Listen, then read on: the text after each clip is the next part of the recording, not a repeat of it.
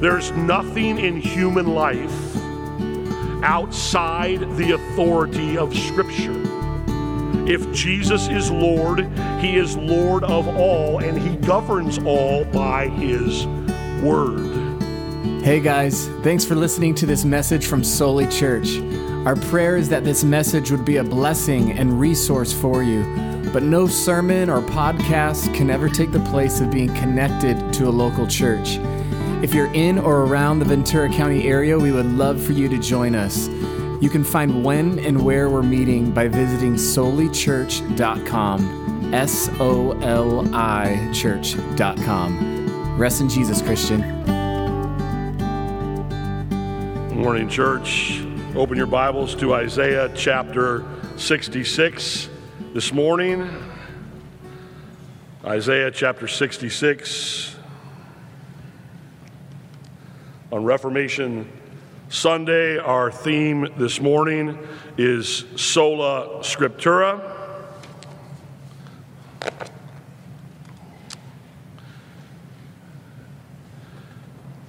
Isaiah 66, hear the word of God. Thus says the Lord, heaven is my throne, and the earth is my footstool. What is the house that you would build for me, and what is the place of my rest? All these things my hand has made, and so all these things came to be, declares the Lord. But this is the one to whom I will look, he who is humble and contrite in spirit and trembles at my word. That's the word of the Lord.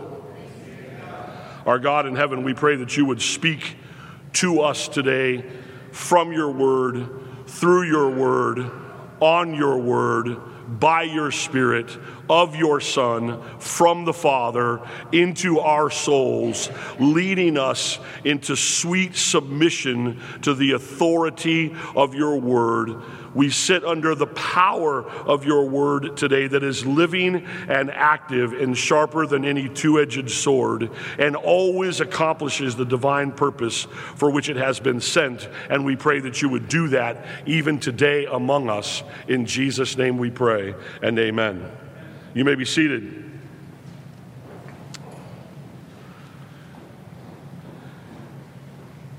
And God said, "Let there be light." And there was light. Then God said, "Let us make man in our image, after our likeness." So God created man in his own image. In the image of God he created him. Male and female he created them. And God blessed them, and God said to them, "Be fruitful and multiply and fill the earth and subdue it, and have dominion over the fish of the sea, and over the birds of the air, and over the heavens, and over every living thing that moves on the earth." And God said, "Behold, I have given you every plant yielding seed that is on the face of all the earth, and every tree with seed in its fruit. You shall have them for food." Then the Lord God took the man and put him in the Garden of Eden to work it and keep it. And the Lord commanded the man, saying, "You shall surely eat of every tree of the garden, but of the tree of the knowledge of good and evil you shall not eat. For in the day that you eat from it you shall surely die." Now the serpent was more crafty than any other beast of the field that the Lord God had made. He said to the woman, "Did God actually say, 'You shall not eat of any tree in the garden'?" Now the Lord said to Abram, "Go from your country and your kindred and your father's house to the land that I will show you, and I will make of you a great nation, and I will bless you and make your name great so that you will be a blessing. And I will bless those who bless you, and him who dishonors you I will curse. And in you all the families of the earth shall be blessed." Now Moses was keeping the flock of his father-in-law Jethro, the priest of Midian, and he led his flock to the west side of the wilderness and came to Horeb, the mountain of God. And the angel of the Lord appeared to him in a flame of fire out of the midst of a bush. He looked, and behold, the bush was burning, yet it was not consumed.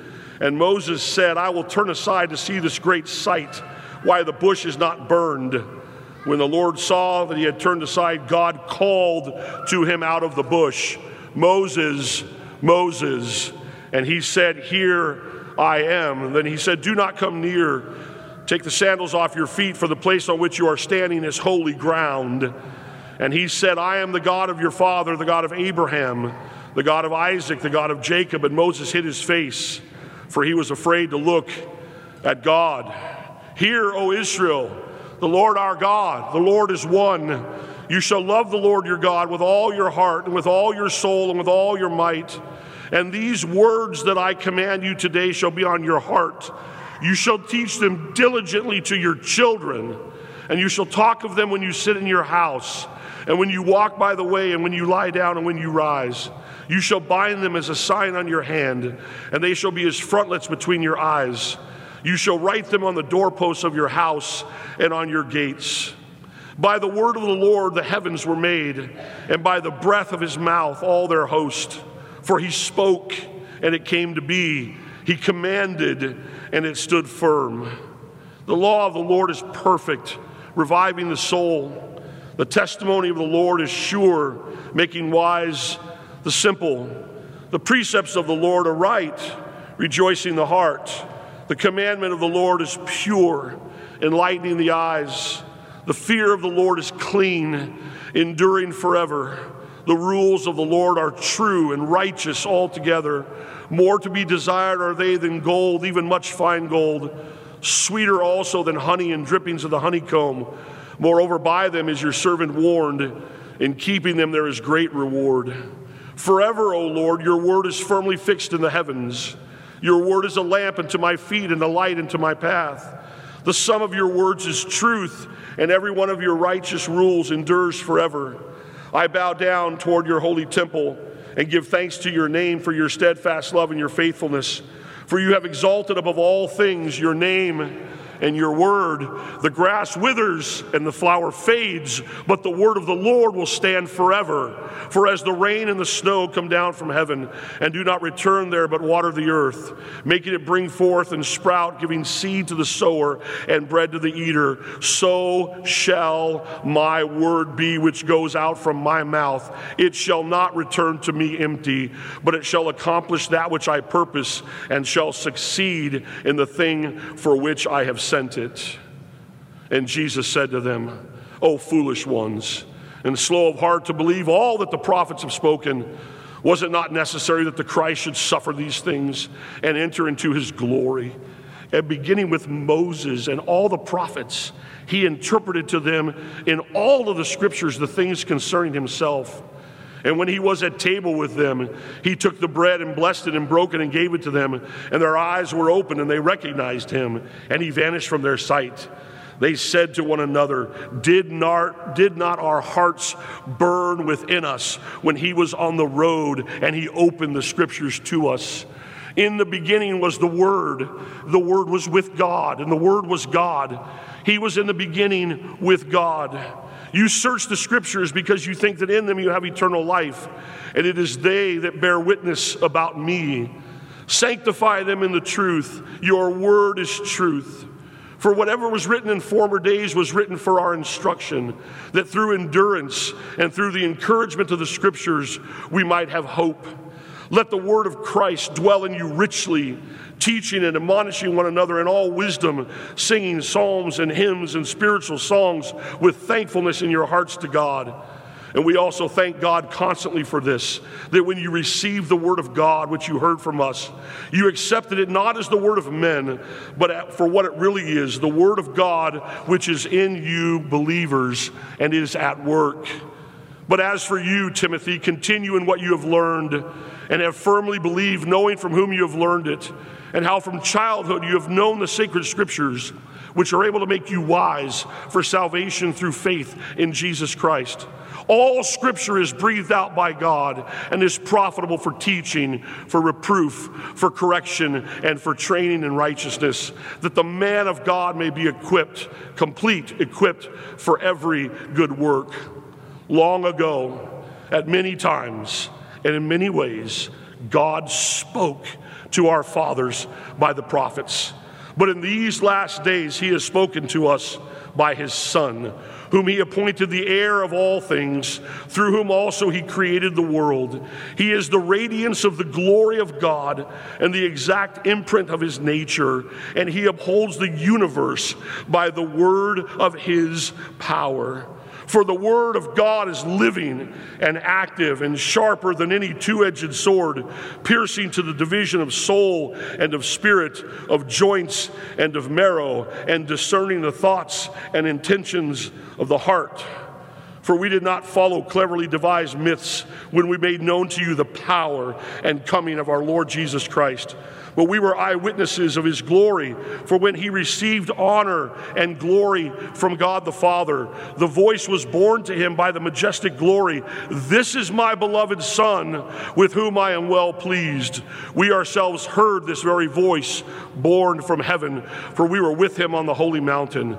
And we have the prophetic word more fully confirmed, to which you will do well to pay attention, as to a lamp shining in a dark place, until the day dawns and the morning star rises in your hearts.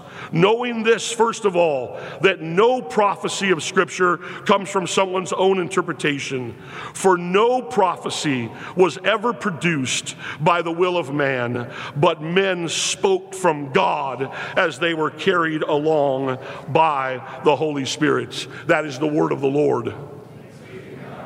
This is the word above all earthly powers that Martin Luther spoke of. The Word of God, testifying to the Word of God, about the Word of God read in the hearing of all God's people. It ought to be clear to you from what we have just heard that our God is a speaking God. Our God is a speaking God. He spoke the world into existence.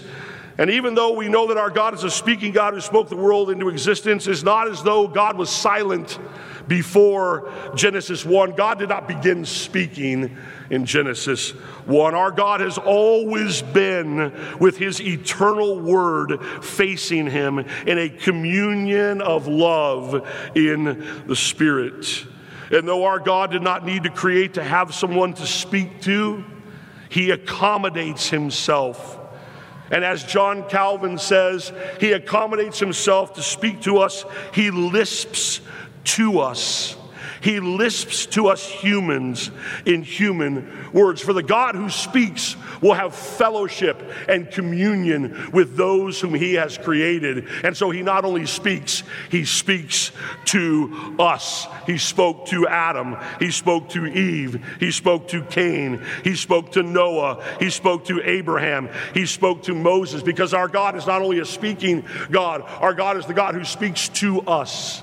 And that speaking to us evokes a response from us, a response of either faith, love, and obedience, or unbelief, hostility, or disobedience. And not only does our God speak, his speech acts.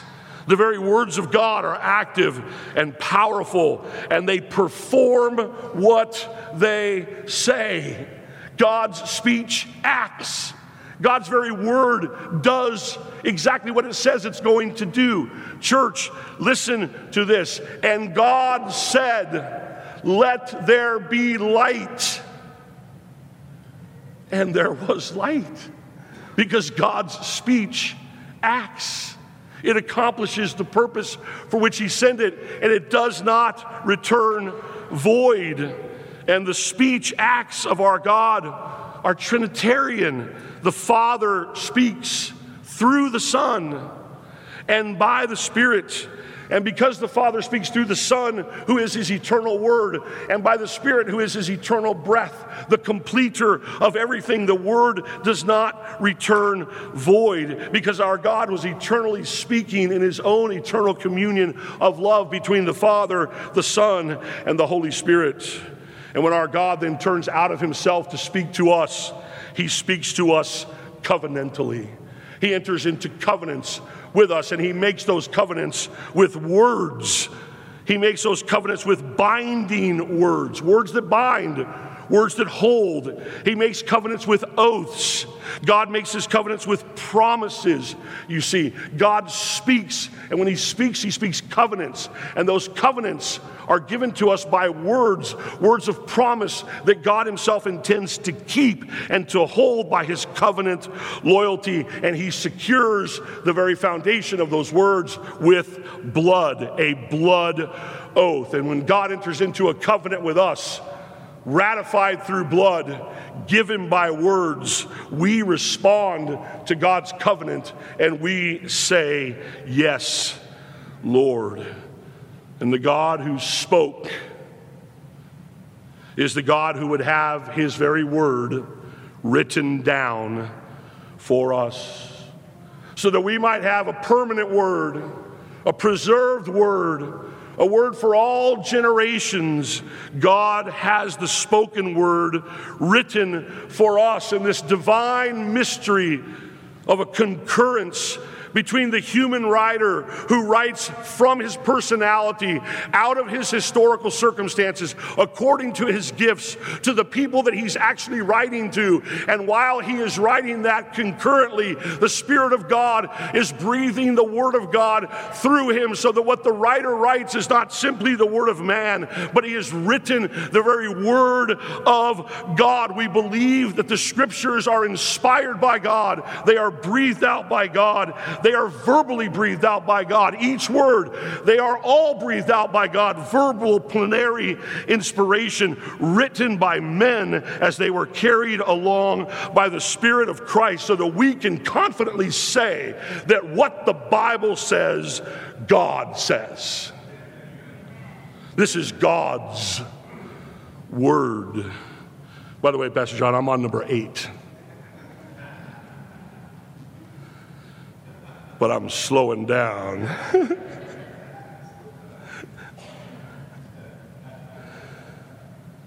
We cannot say that, of course, everything that is written is inspired. You see, our God's Scripture speaking is canonical. Our God's Scripture speaking is limited to the 66 books of the Bible, just these books, the 39 from the Old Testament and the 27 from the New Testament. These are the ones these are the letters and books that were preserved by the Holy Spirit. This canon, this rule, Jesus had accepted the Old Testament canon in his lifetime in the form of the Septuagint, which was the Greek translation of the Old Testament. The apostles wrote the letters of the New Testament, and the Spirit preserved these letters for us in the Bible that we presently have, limited to these 66 books, and they were received by the church as authoritative and as the canon. And it is these 66 books, the Bible, the Word of God, breathed out by the Spirit of God, that have a single subject. This book has one message, and we cannot miss it. This book exists from Genesis to Revelation to tell us one thing: who Jesus Christ is and what Jesus Christ has come to do. Jesus is the hero of this book. Speaking in this book is not only the Son is speaking in this book about himself, because Jesus is the greater Adam. Jesus is the greater Moses. Jesus is the greater Noah. Jesus is the greater Joshua. Jesus is the greater David. Jesus is the prophet of his people. Jesus is the priest of his people, and Jesus is the king of his people. The Bible exists to reveal Jesus Christ to us, so that when we open this book, we are before the wonder and the mystery of God made flesh. If we open our Bibles and we do not find Jesus, we are not being guided by the Holy Spirit. We are reading the Bible wrongly, because this book is about Jesus Christ. And because this is God's word spoken to us in his Son and by the Spirit, It is and has the very character of God himself. This book is true because God is true. This book is trustworthy because God is trustworthy. This book is infallible because God is infallible. This book cannot have error in it because God does not have error in him. Now, though these are true of the original manuscripts, as we say, it is not as though God is going to give us original manuscripts that are infallible and give us original manuscripts that are without error and are true in all that they say, and then turn around and allow the translation process to give us something that we cannot trust. Right? So the preservation of God's word, we are still able to say that this is God's word, and it is infallible, and it is inerrant, and hard work has to be done, and comparisons have to be made, and apologetics must exist to help us understand these things. But nevertheless, you cannot say that God, in his infinite wisdom, decided to give you less than the Word of God with what you carry around as your Bible that we call the Word of God. It is the Word of God. And so it is inerrant, and it is infallible, and it carries with it the very authority of God on all that it speaks. It is true, and it is without error. And though this word is so deep that scholars can never plumb the depths, I have had at least a handful of people, at least 5 people within the last month, ask me, why do you always have a book in your hand, and why are you always studying? And I always give the same answer. Because this book is worthy of my all, and there's so much in it I don't know. And I just want to know. If he wrote to us, don't you want to know? If he gave you a book and he said, here is everything I want to tell you. Here's everything I want to tell you. I have a little book that is in my office. It was written by my wife. It was written during our courtship. And every day when we courted, she wrote me a letter. But she didn't give it to me. She waited, I believe, until we got married. And then when we got married on our wedding night, she handed it to me, and she said, these are the letters that I've been writing to you in my courtship. You want to know how important that book is to me? That's a really important book. But as wonderful as it is, it's not as important as this book. I cherish that book she gave me. But this book here is what that book is from God to me, what that book is from Teresa to me. Why wouldn't we want to know what it says?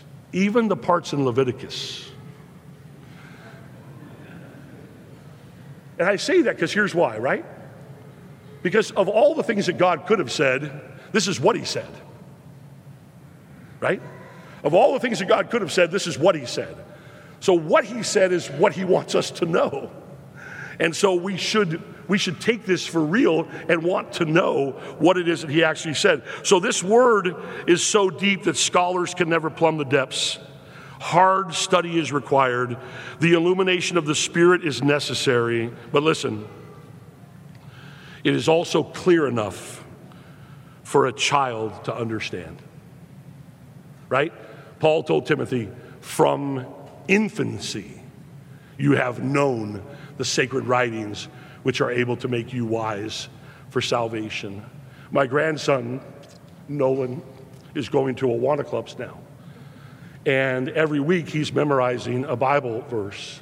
And we will FaceTime Nolan before he goes to Awana so that we can hear him recite the Bible verse to us before he goes. He doesn't understand this right now, but he has no idea what that means to me to have him storing up the knowledge of God in his heart and the Word in his heart from the beginning of his days, and how grateful I am to my daughter and my son-in-law for raising Nolan and Charlie in the way that I raised her, in the way that my parents raised me and raised Denny, that we always have the Scriptures alive in our hearts, because the Scriptures are not only for the greatest scholar, they are also for the simplest child. There's this amazing way in which the Bible can be both at the same time. It humbles the proud and it exalts the weak. It's this amazing, amazing book. Being that this is the only word we need, therefore, Sola Scriptura. Because this is the only book we need, Sola Scriptura, but let me add to that today. I would like us to use the phrase from now on, and Jordan, you can correct me if I'm wrong. I did not go over this with Jordan ahead of time. I've been in some pain. There's been a lot going on. So you can correct me if I'm wrong. Sola et tota. Okay, I did it right. A little Latin grammar there, worked it out, right? Sola et tota Scriptura. Only Scripture and what? Tota. All of Scripture, right? Only Scripture and all of Scripture. So that means that we don't shy away from the difficult things that the Holy Spirit has said in the Word. We take it all, every bit of it, but also we realize that ultimately Scripture alone is the final, supreme, and highest authority in matters of faith and practice. Now, it's important that we don't do this, okay? So here's what we got to do. We can say sola scriptura, but we cannot say solo scriptura. We can say sola scriptura, but we cannot say nuda scriptura. So that means no nude scripture and no you and your Bible alone. Okay, here's why. That's how every cult has ever started. Solo versus sola. Every solo scriptura was a man who went off to a mountain with his Bible and came back down, and he had a following and they drank Kool-Aid. All right? That's just what happens when you have no secondary accountability. So this is important. Sola scriptura means all of Scripture, and it means that Scripture is the final authority in matters of faith and practice, but it does not mean that there are not legitimate secondary authorities under the scriptural authority that have some authority in our lives. For instance, when I preach a sermon, or Pastor Noyes or Pastor Mink or Pastor Jeremy preaches a sermon, I'm telling you right now, our sermons have fallibility in them. They have errors in them because we is us, right? So I don't stand up to you and say, I just preached you an infallible sermon. If I did, I'm making a claim to deity. What I can say is I just preached you what I hope is a faithful sermon from an infallible book. It's different. But when I preach to you, it's a secondary authority. You have to deal with it. It's important. The creeds are secondary authorities. They're not Scripture, but they're important. The confessions are secondary authorities. They're not a final authority in matter of faith and practice, but they are secondary authorities, and they are important. They provide the witness of, listen, the secondary authorities provide the witness of the Holy Spirit through the church to the testimony of faithful preaching that comes when you exegete the Bible. That's why you need secondary authorities. And that's what we do when we preach, is we are exegeting Scripture as a secondary authority in your life to bring to you the final authority in your life, which is the Scriptures. So sola scriptura does not mean solo or nuda. Okay, it also doesn't mean the part that you like the best, right? I love Romans. Well, guess what? There's other books. And you got to have the whole of the scriptural range in our lives. Sola scriptura and tota scriptura. And now this brings me to my 13th point, an amazing feat done on a Sunday that you'll never forget. All of this sermon this morning was to get to this point here, the authority of Scripture. If everything that we've heard so far when I read all those verses from the Bible, and that if everything I've said so far is true, then that means all things answer to the Word of God, because Scripture's speaking has authority over all. Now, church, I want you to listen right now, because this will be the area where it gets a little squirmy. This would be now where you'd be taking a trip to the restroom. This is where it's going to get uncomfortable for a little bit for all of us, including myself. Okay? What the Bible says, God says. Jesus is Lord, and he rules with this scepter, which is his word. The word of God is the ultimate authority for all things created and redeemed. Not just authoritative over redemption, but authoritative over creation. And it's important that we agree with this, because if we only believe that the Word of God is authoritative over redemptive things, then all the issues regarding marriage, family, sexuality, all the things in the created order can go do what they want to do. It's only the little world inside the church that answers to the Word of God if the Word of God only has authority over redemptive things. But that's not what we're confessing. That's not what we read this morning in all of those verses. The Bible teaches us that the Word of God has authority over the entire created order and over the redemptive order inside the created order. I love the way that Kevin Van Hooser says this, besides the fact that if your name is Van Hooser, it's a cool name. He says this book, I love this. This book is God's say-so. Right? Parents, have you ever said, because I say so? Or have you ever been a kid, a child, or you've heard mommy and daddy say, because I say so? Well, no, I'm looking for a reason, right? Because God says so. The scriptures are because God said so. That's it. They're his say-so, and they're his say-so on everything, okay? Only in Scripture do we have God's say-so on all that he wants to say so. Okay? On everything that God wants to say so, he has said so in Scripture. It is in a written form and it's in a permanent form.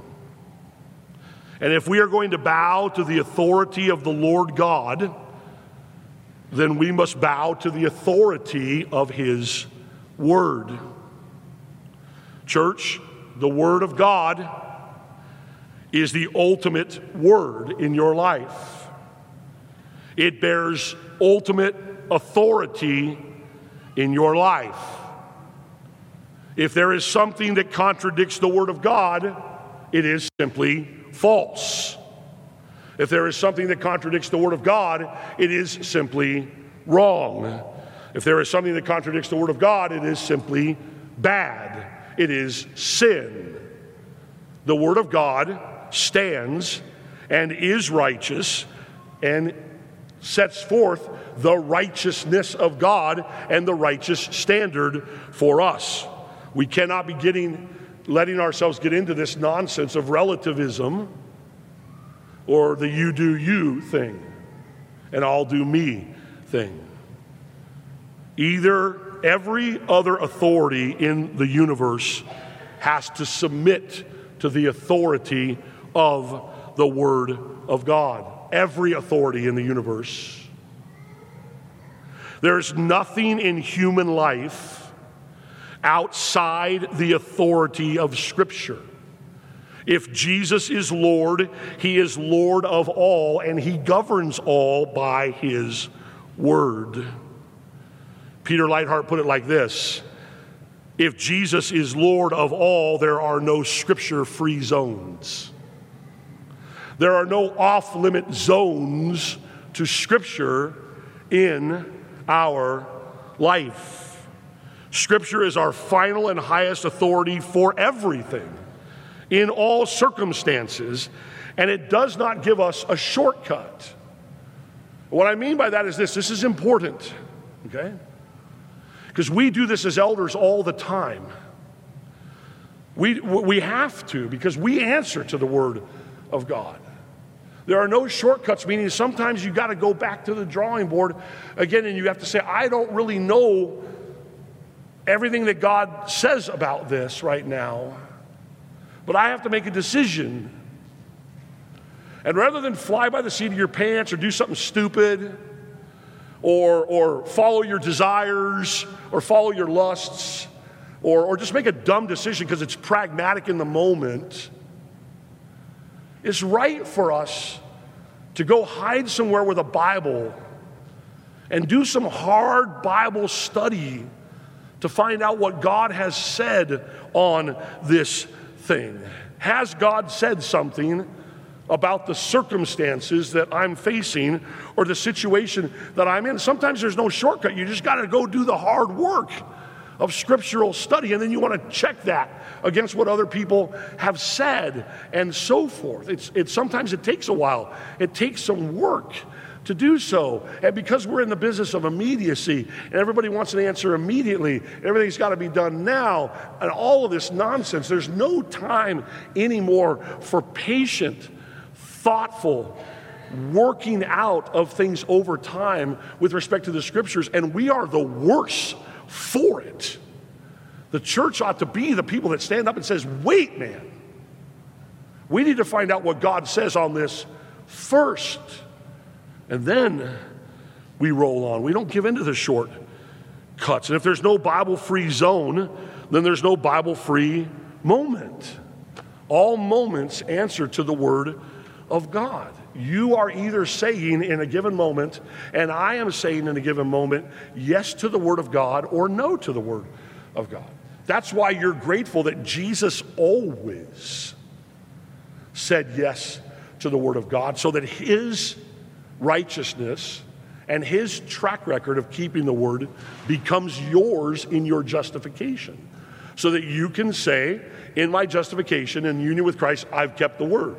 I've said yes to everything I'm supposed to say yes to. I'm not in the courtroom anymore. I'm outside the courtroom.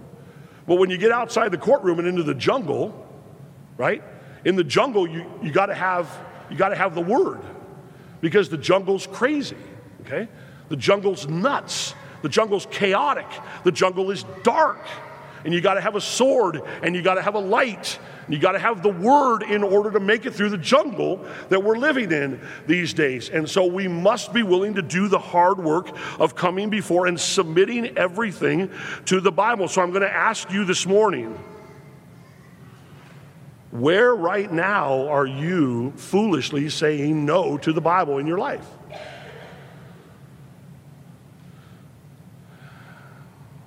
Where have you decided to clutch a self zone in which you know that God has spoken into it, but you've decided, I don't care. This is what I'm keeping for me. It's a dangerous place to be in that situation. And let us remind ourselves this morning as I close. Let's just be honest. Let's be frank. Let's be honest where the attack point is. You heard me read in Genesis 3, the serpent came to Eve and said, hath God really said? And then right after that he said, God's a liar. The attack point that we're dealing with, the hath God said moment of our time, is threefold. First, it's the condition of our marriages. The Word of God is not unclear on the guidance given, on the authority given for our marriages. You are to love your wife as Christ loved the church and gave himself up for her. And wives, you are to submit to your husbands in everything, not the things you decide you want to. Submit to your husbands in all things, so that when the two of those things combined, there's harmony in the home, and Christ is honored and Christ is glorified. And children, you are to submit to and obey and honor your parents in the Lord. And that does not mean when you turn 16, somehow you don't have to do it anymore. So the first concern that we have right now is whether or not we are honoring the God's structure for the home in the church as it preaches Christ and the church. That's what we're facing. What are our families preaching? And we need to preach repentance first to ourselves, and then we need to submit to the scriptures regarding the family. The second thing I would say is the holiness of our children. It's important for us to recognize how vitally important it is for our children to be raised in the nurture and admonition of the Lord, and for holiness to be set before our children is way more important than coolness, way more important than being accepted. And the question our children should be asking themselves, and our young people should be asking themselves in every situation in their life, is, am I being holy and set apart for God right now in this particular situation? And it sounds like I just spoke alien in this room to link holiness and children and youth. But that has not always been the case. The church freely spoke of being holy as God is holy, seeking to be holy and set apart in our sanctification. And the fact that we think that's not important anymore means we've become blind and we've bought the lie of the world. The sanctification of our young people and our children is vital in these days because the devil is after them. Pastor Noyes could tell you story after story after story after story after story. He could spend months telling you unending stories of the way in which our youth are being attacked and seduced and being given into the desperation of the darkness.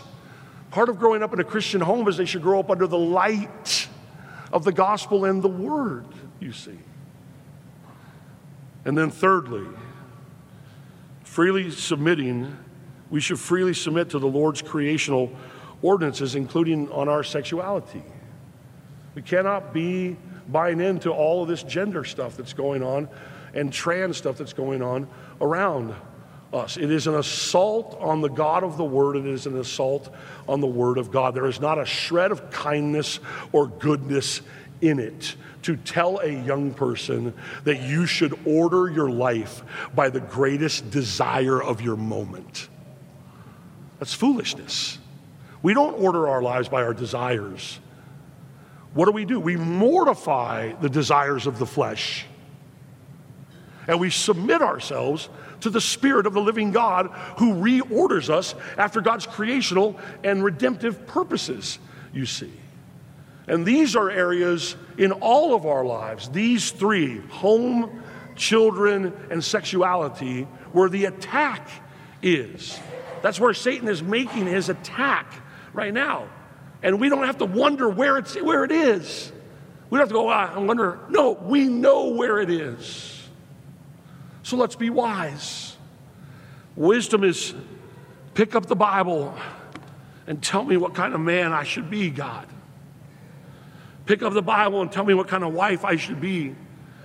Pick up the Bible and tell me what type of youth, teenager I should be, what type of child I should be, and what God already made me to be, boy or girl. And to find that there. And to know that because we're justified, because we are justified in Christ, we never have to worry about these issues being a matter of salvific issue. They are a matter of sanctifying, harmonizing, glory to God issues, which is why we care about them. We need to submit to the authority of God in every area of life as we are maturing in grace. And because we know we're all going to fall short all of the time, we cannot use it as an excuse, but we come to the table. And we let the table and the unity of the table and the grace of the table strengthen us again so that we might move forward back into the jungle again and seek to honor God in the world that requires both a machete in one hand and a light in the other hand to get through. And all of it is going to come from this book. Amen? Let's pray. Our God in heaven, I pray that you would bring us to the table both in humble repentance and in renewed commitment to seek to honor you, knowing that we can only do so by grace. In Jesus' name we pray, amen.